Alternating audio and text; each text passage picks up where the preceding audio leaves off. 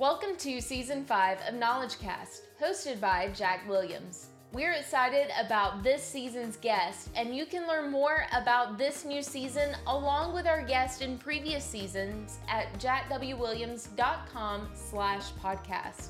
Now let's listen in to an all-new episode with Jack and this week's special guest. Well, welcome back to another episode of Knowledge Cast. If you're a first-time listener, welcome. And if you're one of our regulars, thanks again for joining us. Well, today we got an opportunity to speak with Lieutenant Paul Carothers of the U.S. Navy. Paul is a 2020 graduate of the U.S. Naval Academy, where he also was captain of the Navy football team. He is currently an information warfare officer based in Hawaii. Tough assignment. That's the highlighted bio, but in Paul's young life, he's had to overcome some pretty major challenges, and that's what we want to talk about today. So welcome, Paul, to Knowledge Cast. Aloha, Jack. Thanks for having me. Aloha. Well, I was fortunate enough to have Paul as a student in my Ideals Leadership program several years ago, and he was offered the opportunity to attend the Naval Academy and play football there. And Paul, let's kind of put the football routine aside for a minute, but I want you to share with us what a typical week is like as a student at the Naval Academy, because we know that your schedule is a lot different than, a typical college or university. So kind of walk us through what a week would be like as a student there. Yeah, sure. So the whole point of the Naval Academy is to prepare you to be an unrestricted line officer in the Navy or Marine Corps. So they try and simulate any kind of actions during the week, right? Whereas a normal student would have the freedoms to do what they please most times. So we would have 06, at least that's when I would wake up, excluding football, and 0600, we would wake up, get dressed, brush your teeth, do all those things. 0700, you would have morning quarters. And then you would go to classes, and most days those classes would be about 45 minutes. And it's a rather large campus, so you'd be walking around in dress shoes and uniforms that weren't entirely comfortable, and a cover that you might forget every so often. You got to run back and go get it. So starts with 0700, and then your classes start about 4 classes on a normal day in the morning, and then you would come back and do noon quarters or noon meal quarters, and then you would go down to lunch. So quarters. Explain what a quarters are to our group. Right. So quarters is essentially a muster, right? Ensuring that everyone that's supposed to be in that space is there and accounted for, and then they would go and actually execute lunch, right? And just like we would execute an operation or execute a mission or a task that we would have. And so the task was to eat food. But essentially it was just to have leadership within the midshipman ranks, right? We would have our seniors who are called first class and the second class have leadership roles and practice repetitions of maintaining full accountability of all personnel, because that's very important to us in the military. And then after noon meal, we would go to the next courses in the afternoon. In total, we have 7 courses. At least all midshipmen would have that, unless they are in a special, unique situation. And then finally, you would go, every midshipman has to have a physical activity. And so in the afternoon or early evening, they would have a physical activity that could be quite a few things. It could be a club sport, it could be a varsity sport. But essentially, you would need to get out and about and be active in any interest you had. And then we had study time, EI. So you have to go to extra instruction sometimes, but we would have, easily 2 to 3 hours of homework every other night, safe to say. And then sometimes a lot more. And so finally you have TAPS. which is where we sign and muster again that we are in the barracks and we are asleep, or at least in our room. So that is a normal day, basically, at a Naval Academy or any academy, really. All right. Well, that's obviously pretty tough regiment there. Well, we know how tough it is just being a student at the Naval Academy. Now, let's factor in the equation of playing football at the major college level. So how did you go about integrating two pretty demanding components of your college life? And so how much time did football take? Yeah. So to add into that schedule, since everybody's already heard the schedule, for I would say a regular midshipman who may not be in a varsity sport, I would have a 04 or 04:30 wake up for a 0600 workout. Sometimes, a little bit later, depending on what the workout was. But earlier on, when you're a freshman there, you would wake up and go to a morning workout. So you would kind of skip those quarters, but at 0600, you're in the gym and you're working out for an hour. And then, class, I think started at around 8. So you're rushing to get a shower in, get your breakfast in, and then rush to class, sweaty and prepared to learn, right? And so for me, the morning, I actually enjoyed those morning workouts.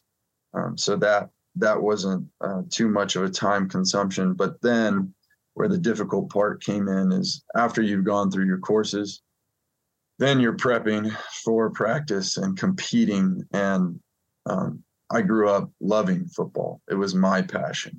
And it was something that I shared with my family.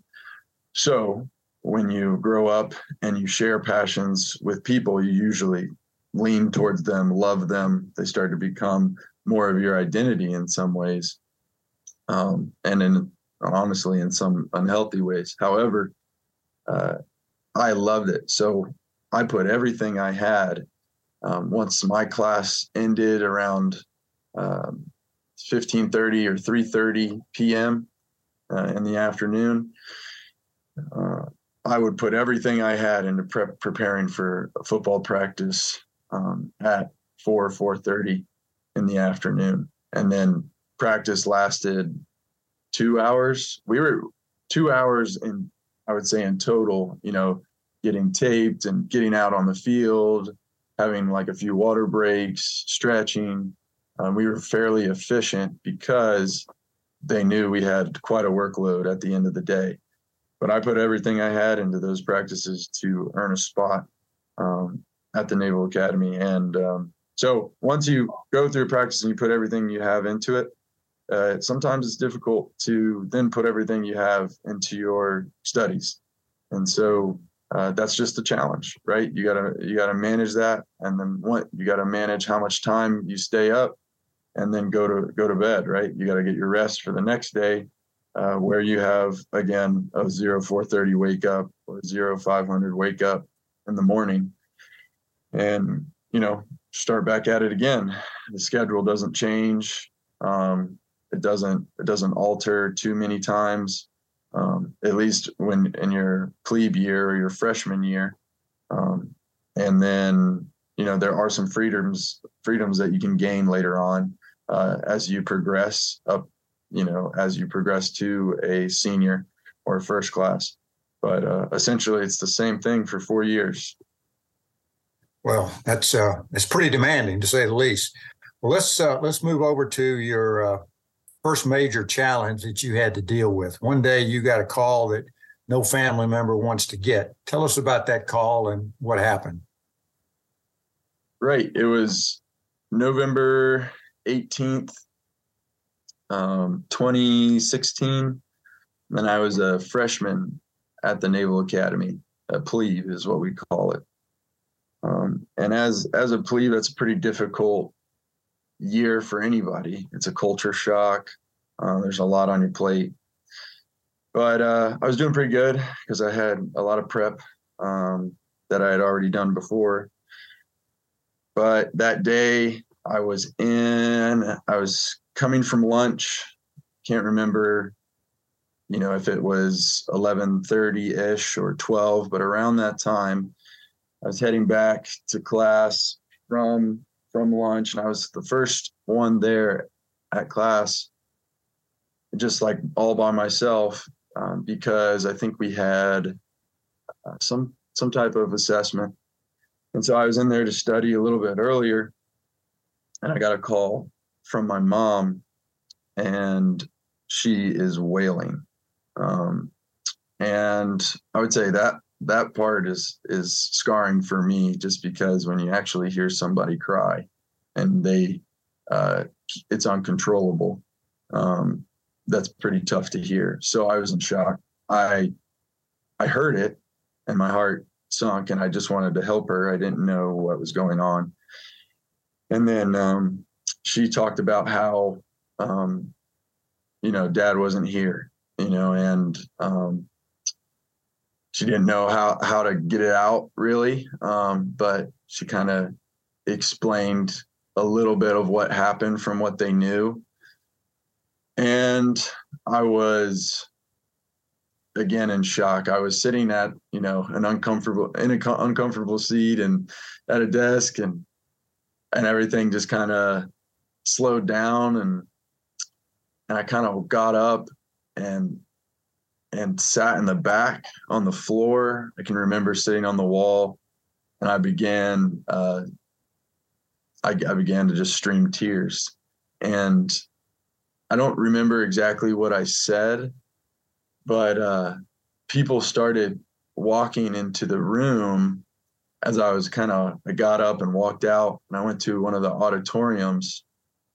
And I think at this point, Mom and I had gotten off the phone, and I remember hearing, well, before that, one more thing is I heard my sister, and that, I think, sent me over the edge of how it was hard for her to get the words out, and she was crying, and she was like a junior or senior in high school. I think she was a junior in high school. And I know I felt for her because she was trying to take care of Connor. And then I felt really bad for Connor, my little brother, who at the time was 9 years old, had probably no clue how to handle it. So just a lot of emotions as I'm describing this that were, just hitting me. And my dad was truly at the time one of my best friends, person that I could talk to and seek wisdom from. And again, I shared football specifically with him. That passion was specifically with him. So I'm in the auditorium, bawling my eyes out, pretty distraught.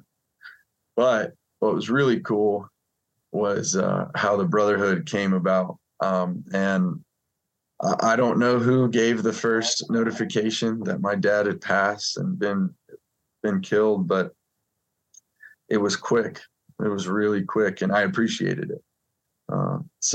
I think my company officer, my football team, and the officers and liaisons that are there somehow got a notification, and then they sent like a football team wide, like, "Hey, find Paul," And so it's actually bringing me a little bit of tears now, but yeah, it was just amazing how they all swarmed. And my buddy Nico was in my class, my math class at the time. And he was running around, and I think I heard him looking for me, but I was pretty distraught. And then he found me in the auditorium, and he came there and gave me a hug and sat down with me.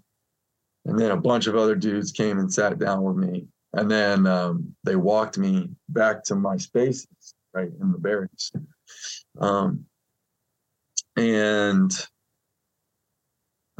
the dormitory. And so we went back up. They had a chaplain there for me, which is a religious figure in a way that helps support those in need, but not just religious. They have the ability to just communicate with anybody about any issue and be ears to listen. So it's a really nice attribute that the military really invests in for our well-being. And so the chaplain was there. The company officer was there. one of my best friends, Ford Higgins, was there. And, Ford knew Dad really well and had played with me in high school. So it just got up there. I'm still distraught. I was still in tears, but I had those people around me. And I was able to at least be loved and cared at that time. So the hardest aspect of that moment, to sum it all up for me, was one day I had my dad and I felt he was going to be there forever. And then the next day, he was not there. So the quick realization and not really understanding death at all, and not experiencing it all, understanding that, like, going through questions of like, what, my dad's not here, like, that's not true, and all these different thoughts that are gut wrenching at the time, and you deal with a lot of emotions all at one time. So that was really difficult at that time, for sure.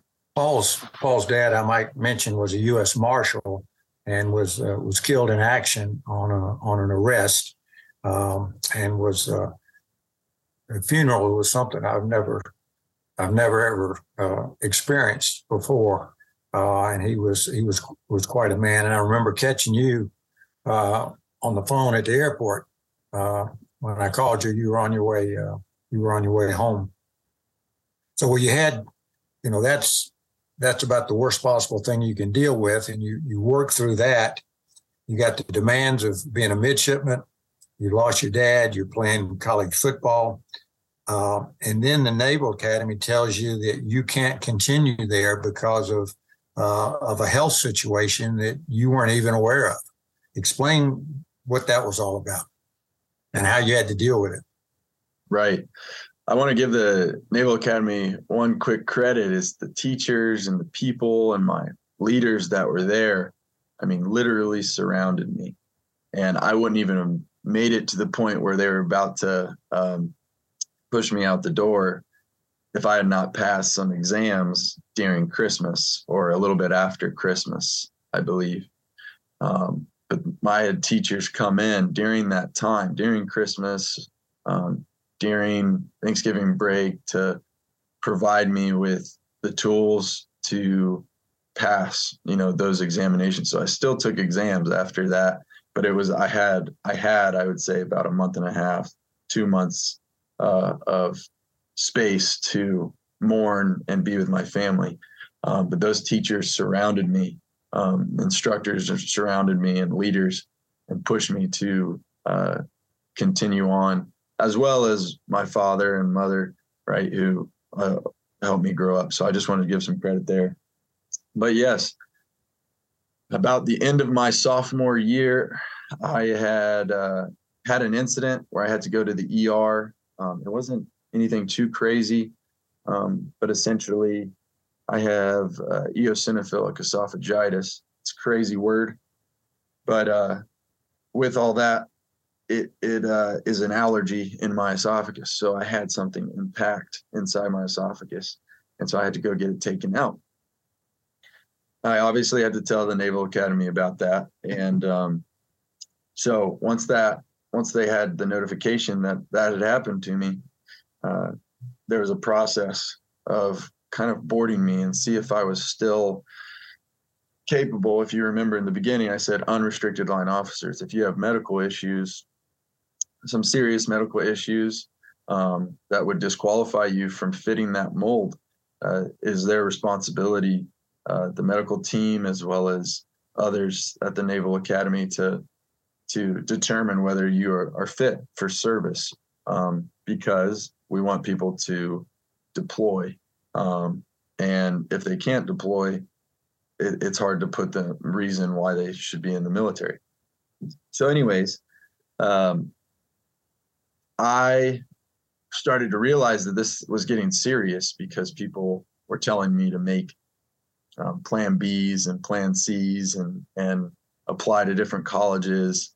And I was like, oh, I thought this would not be that big of a deal. I think I went to bed one night after I got I was like, oh, I went to the ER and went to bed. I was like, this isn't a big deal. Like, I'll just come back, tell them.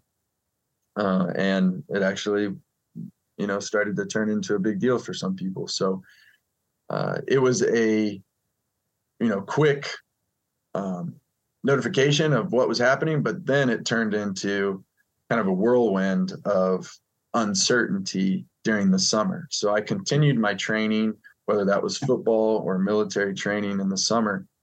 And I was getting notifications or emails, go to this appointment, go to that appointment. And I am so thankful for the medical staff there at the Naval Academy. I really am. And the leaders I had there, because they were willing to sit down for hours. And I had so many questions in that situation because I wanted to stay there. But there were times when I was talking with the Naval Academy staff that it was kind of like, hey, you could be out of here within the week, right? You could be out of here soon. And that was another low point for me because I had put so much of my identity into the Naval Academy. I put my identity in football. That's what made Paul Carothers. I put my identity in the Naval Academy. That's what made Paul Carothers. And then other relationships. And thankfully, I've grown past that. But at the time, it shook me. And so one encouraging thing is those leaders that I was talking about. I had a colonel tell me as a sophomore when I started this process, he's like, I don't know much about what you're going through. I don't know much about how to approach your specific situation. But what I do know is that you are your biggest advocate, right? In any of these situations, you need to represent yourself as best you can. And I took that as an encouragement because he was like, you may not know what the medical team is looking at or the documents they are looking at to prove that you shouldn't be in the military, but you should read those documents. You should understand why they're looking at it that way. And I did. I started to learn the ways that they would be thinking. And so thanks to that encouragement, I started to become a little bit of an expert in how the medical system and medical boarding system work. And so personally, though, I was just dealing with uncertainty of whether I would even play football or whether I would graduate it from the Naval Academy or all that stuff. And then another point of encouragement was my mother. I was talking with her, and at the time everybody was talking to me about plan B, plan C, go to different colleges. And she said, well, Paul, like how much do you want it? Do you believe this is where God wants you? And I thought about it. I had been praying about that. And then I was like, yeah, this is where God has me. I don't see any other path right now. She's like, okay, well, if you're not giving 100% to plan A, then, or if you're given, even a percent of what you're doing to plan B and C, you're not giving 100% to plan A. So I just took that and ran and gave 100% to plan A. And thank God that I'm here right now, working with some fantastic people in my occupation right now and in a really cool place that I get to enjoy every day. So that's kind of what happened. Is there were challenges after that came about, and it was a continuous cycle of challenges after that. But that's what occurred during that time when I first got notifications that I could potentially get kicked out of the Naval Academy because of this medical condition. Paul, a couple things back on football. One of my most cherished memories in my athletic career was being selected captain by my coaches and team. And you were not a 100% starter on your team. You were a backup linebacker most of the time and played special teams, yet you were elected captain, which I think says an awful lot about Paul Carothers. And I think one of the reasons that you got listed or got chosen was I remember you were playing the Air Force Academy, and your coach came to you and said, we're going to start you this week instead of being a backup linebacker. And in that game, you had 12 tackles, which is phenomenal. And then the next week, your coach came to you and said, well, that was great, but now we're going to put the other guy back in just after you'd made 12 tackles. Tell us about that experience and what his logic was and how you reacted to that. Well, yeah, that was an awesome moment when you hear your coach say, "Hey, I'm going to put you in," and you earned your starting spot. Like you said, a lot of my career, I think of the word endurance.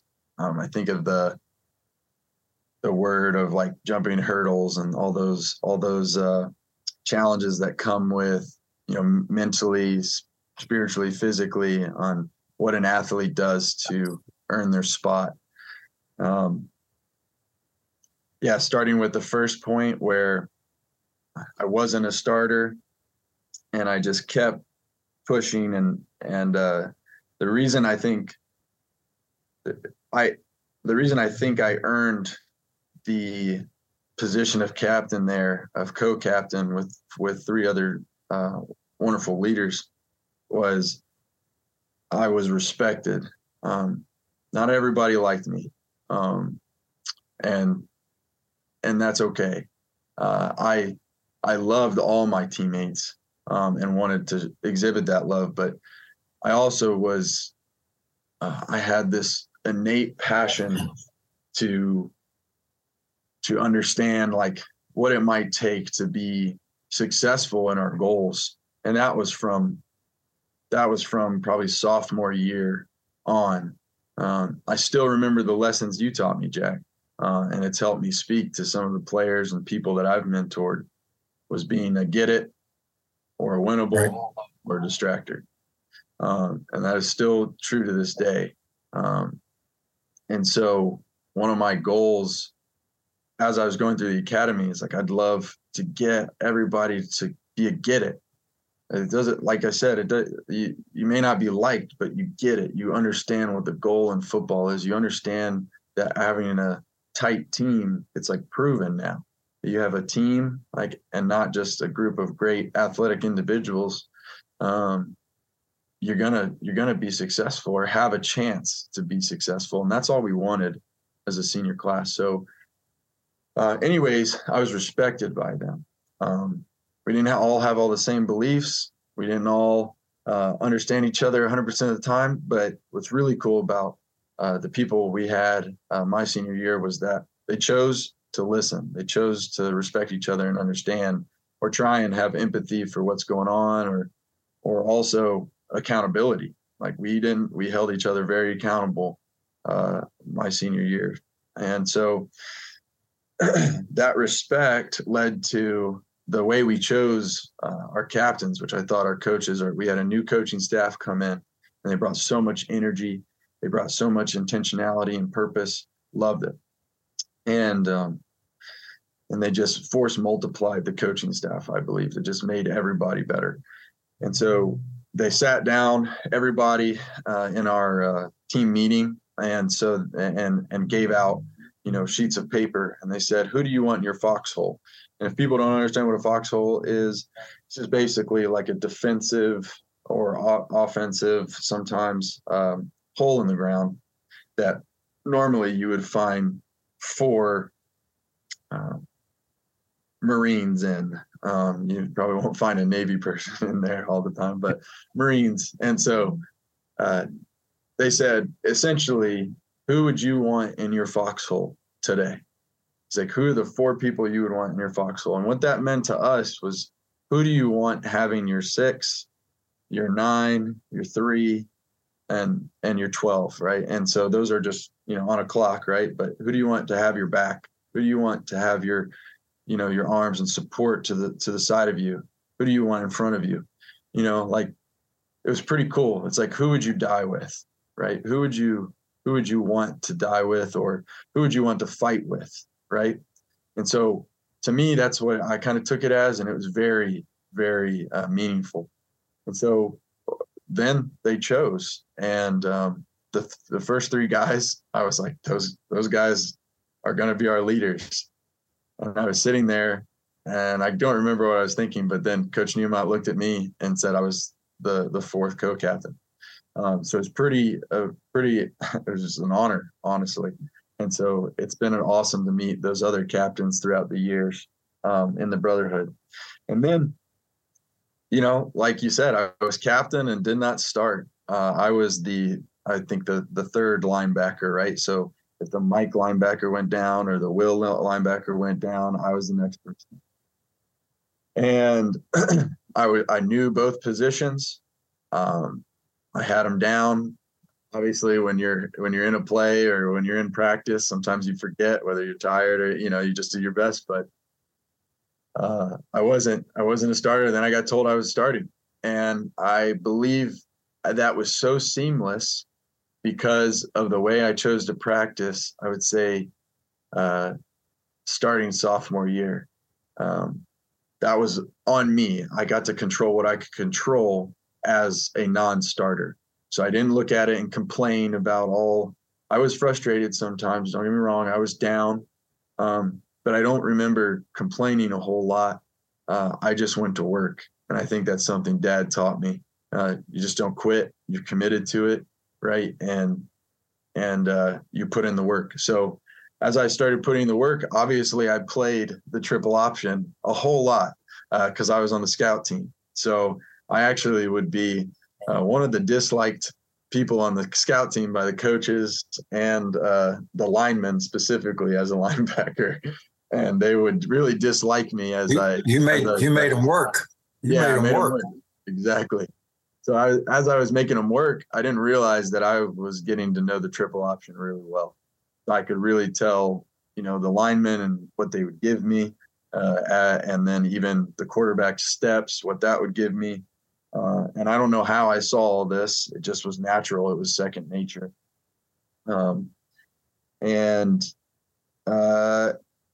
I showed that in practice. I showed that in spring going into my senior year. I showed that in our first practices as we are starting up the season. And then I exhibited that in the week before we played Air Force. And I think I just made it clear that I was the best linebacker fit for playing that kind of offense at the time. And then, I'm so thankful that I had that practice and I didn't take an attitude of I'm never going to get my chance or I've had those doubts, but I didn't choose to believe them all the time. And I think that's the important thing is you may have thoughts and doubts and depressions, but it's also a choice to believe those. And I'd go into practice some days where I'd be like, I don't know. And I didn't have a great day, but most days I would choose to just try and get a little bit better and understand things a little bit better each and every day. And so then I got to that game and played the way I did. And it was awesome. I was so happy to play for my team. And that's how I felt like all the seniors were, all of our teammates were below us, is we were a team because I knew when I went out there, even the guys that I knew wanted to play that were under me, right, and wanted to be out there giving everything they had, they were my biggest fans. I had my family in the stands, but I would still say that the dudes on the field that I grinded with every day, that I competed against, that we hit each other's heads all the time and, worked and worked and worked and gave everything we had, they were my biggest fans out there. And I truly believe that. And they were the ones that got a jolt of energy when I made a sack against Air Force, because they knew what we all had been through. I wasn't the only one who wasn't a starter. I wasn't the only one who had opportunities and missed them, and didn't get a chance until their senior season. So that was amazing. And then you're right. I went back to not being a starter again. Well, I think, when the coach said that, you had 12 tackles, we're playing a different offense and we're going to put the other guy in for this one. You were specialized at other, a lot of people could have dropped their head, but that's not the Paul that we know. And I think that's why you were, elected captain by your team. I've got just a couple minutes here, but I want to I want to talk about the Army-Navy game. I mean, what a special event. Tell us about playing in that Army-Navy game. And I do want to say something ahead of time. The game day, college game day, does a special at one game every week, and they chose the Army-Navy game that year for you. And they actually did in the morning show a special on Paul about what he had gone through at the Naval Academy. So I thought it was a great segment that they did. But tell us about Army-Navy week and game real quickly. Right. Army-Navy week is a lot of fun at either academy. For those people who aren't practicing or preparing for the game, it's a lot of shenanigans in good ways. A lot of people, just a lot of smiles, a lot of morale building. So that's how the academies are. They have little pep rallies, or actually large pep rallies that the football team will participate in prior to the game. And it's an amazing, amazing week. It's one that I had been looking forward to while committing to the academy. So every single year you kind of built excitement as you're going to your first class senior year. And then you're in it, right? Usually Coach Niemat at the time would give us 2 weeks to prepare. He would set up the schedule so we would have 2 weeks to prepare for Army and win that game because it was valuable to us to win the Commanders-in-Chief trophy. So if we had beaten Air Force and beaten Army, we would win that trophy. And that was always a part of our goals, right? Always a part of our goals. So that, it's cold, right? You're always cold. Always cold. So you're if it's not, it's pretty fun. And in my year, it wasn't really that cold, in my opinion, because we had played the year previous. And it was very like crisp cold. My sophomore year, it was snowing cold. And then, but anything up in the Northeast and most times at the time of year is cold, right? So anyways, practice is hard, like we are getting after it. There is no stopping. You get a quick water break. We're obviously intentional with that, but you yourself are quick. You yourself are thinking quickly. You're intense. But then sometimes you're just very relaxed and having a really nice time preparing. And I know that may sound counterintuitive, but it gets intense. And then you're like, oh, well, I gave everything I had. I kind of can just relax my mind a little bit. So practice, tough, right? You know what you're going to get by your senior year. You know what it's going to be. You're going to pick these specific players to focus on. That Army, in my case, Army's going to always have something different. If you watch any of those games, they always line up. Most times the first drive that they may have offensively, something different. Navy kind of does the same thing. It's pretty similar stuff to the triple option. They just try and make it look different. Right. So during practice, we're so focused on our keys. I think my Coach Volker would pat me on the back and give me a hug for saying that word. But he drove it into our DNA, essentially, to focus on your keys, and your keys will take you to the ball. And so we just would focus on our jobs. That was our main focus almost every week, but particularly against the Army. And we would do our jobs and we would win, right? The team that does their job the best and holds onto the ball will always win that game. So that's like the practice portion. And then you're so excited when you are on the traveling squad and you are taking a plane, up to Philly. And I know it's in different places now, or you're taking a bus to Baltimore, which was like my freshman year. And it was just amazing to be a part of such patriotism. I mean, the football team didn't really get to see all everything that happened before the game. You miss all the hoopla. Yeah, there is so much happening. I mean, there are a lot of high-ranking officials there. There are bands, playing of all kinds and sorts, and so many fun little stands that you can go to in the stadium. And the reason I saw that is, because Maddie would be there, my family would be there, those kinds of people who would text me a little bit before the game and give me encouragement. So super cool. The flyover is my favorite.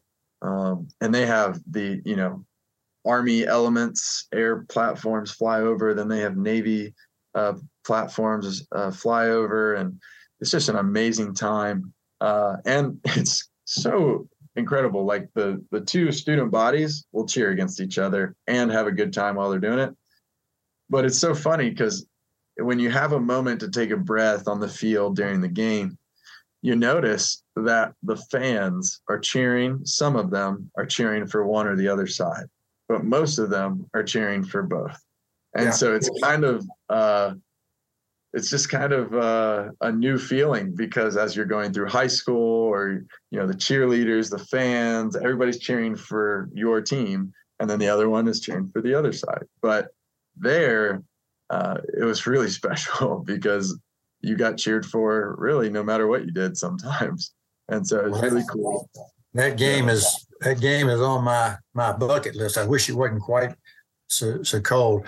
Well, we're going to need to close. We need to close here, but I want to close with a story about Paul. I received a call from Paul a few years ago, and he said he was going to ask a young lady to be married. And I asked him, what took you so long? And the reason that I asked him that was because Paul and Maddie, his now bride, had met during our Ideals leadership program. And I could tell that, that they were getting pretty serious about themselves. Well, after the proposal, I get a call from both Paul and Maddie on the line and asked, would I, come and be at their wedding? And I said, well, of course I would. And they said, well, no, we don't want you to come. We want you to officiate the wedding.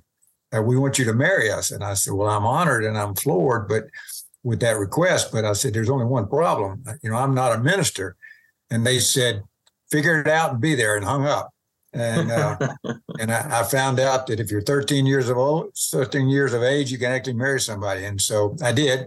And it was a beautiful wedding at an incredible setting out in the country, and such an honor to be a part of it. And so, Paul, thank you. And Maddie, again, for that privilege. And Paul, I want to thank you for breaking away from defending our country for a few minutes to share your incredible story with us, and also the fact that you got up at 5:30 in the morning in Hawaii to tape this for us. And personally, I'm just so proud of the man that you've become, and know that you're going to continue to make a tremendous impact on all those that you serve with during your naval career. And just keep being you, keep being Paul.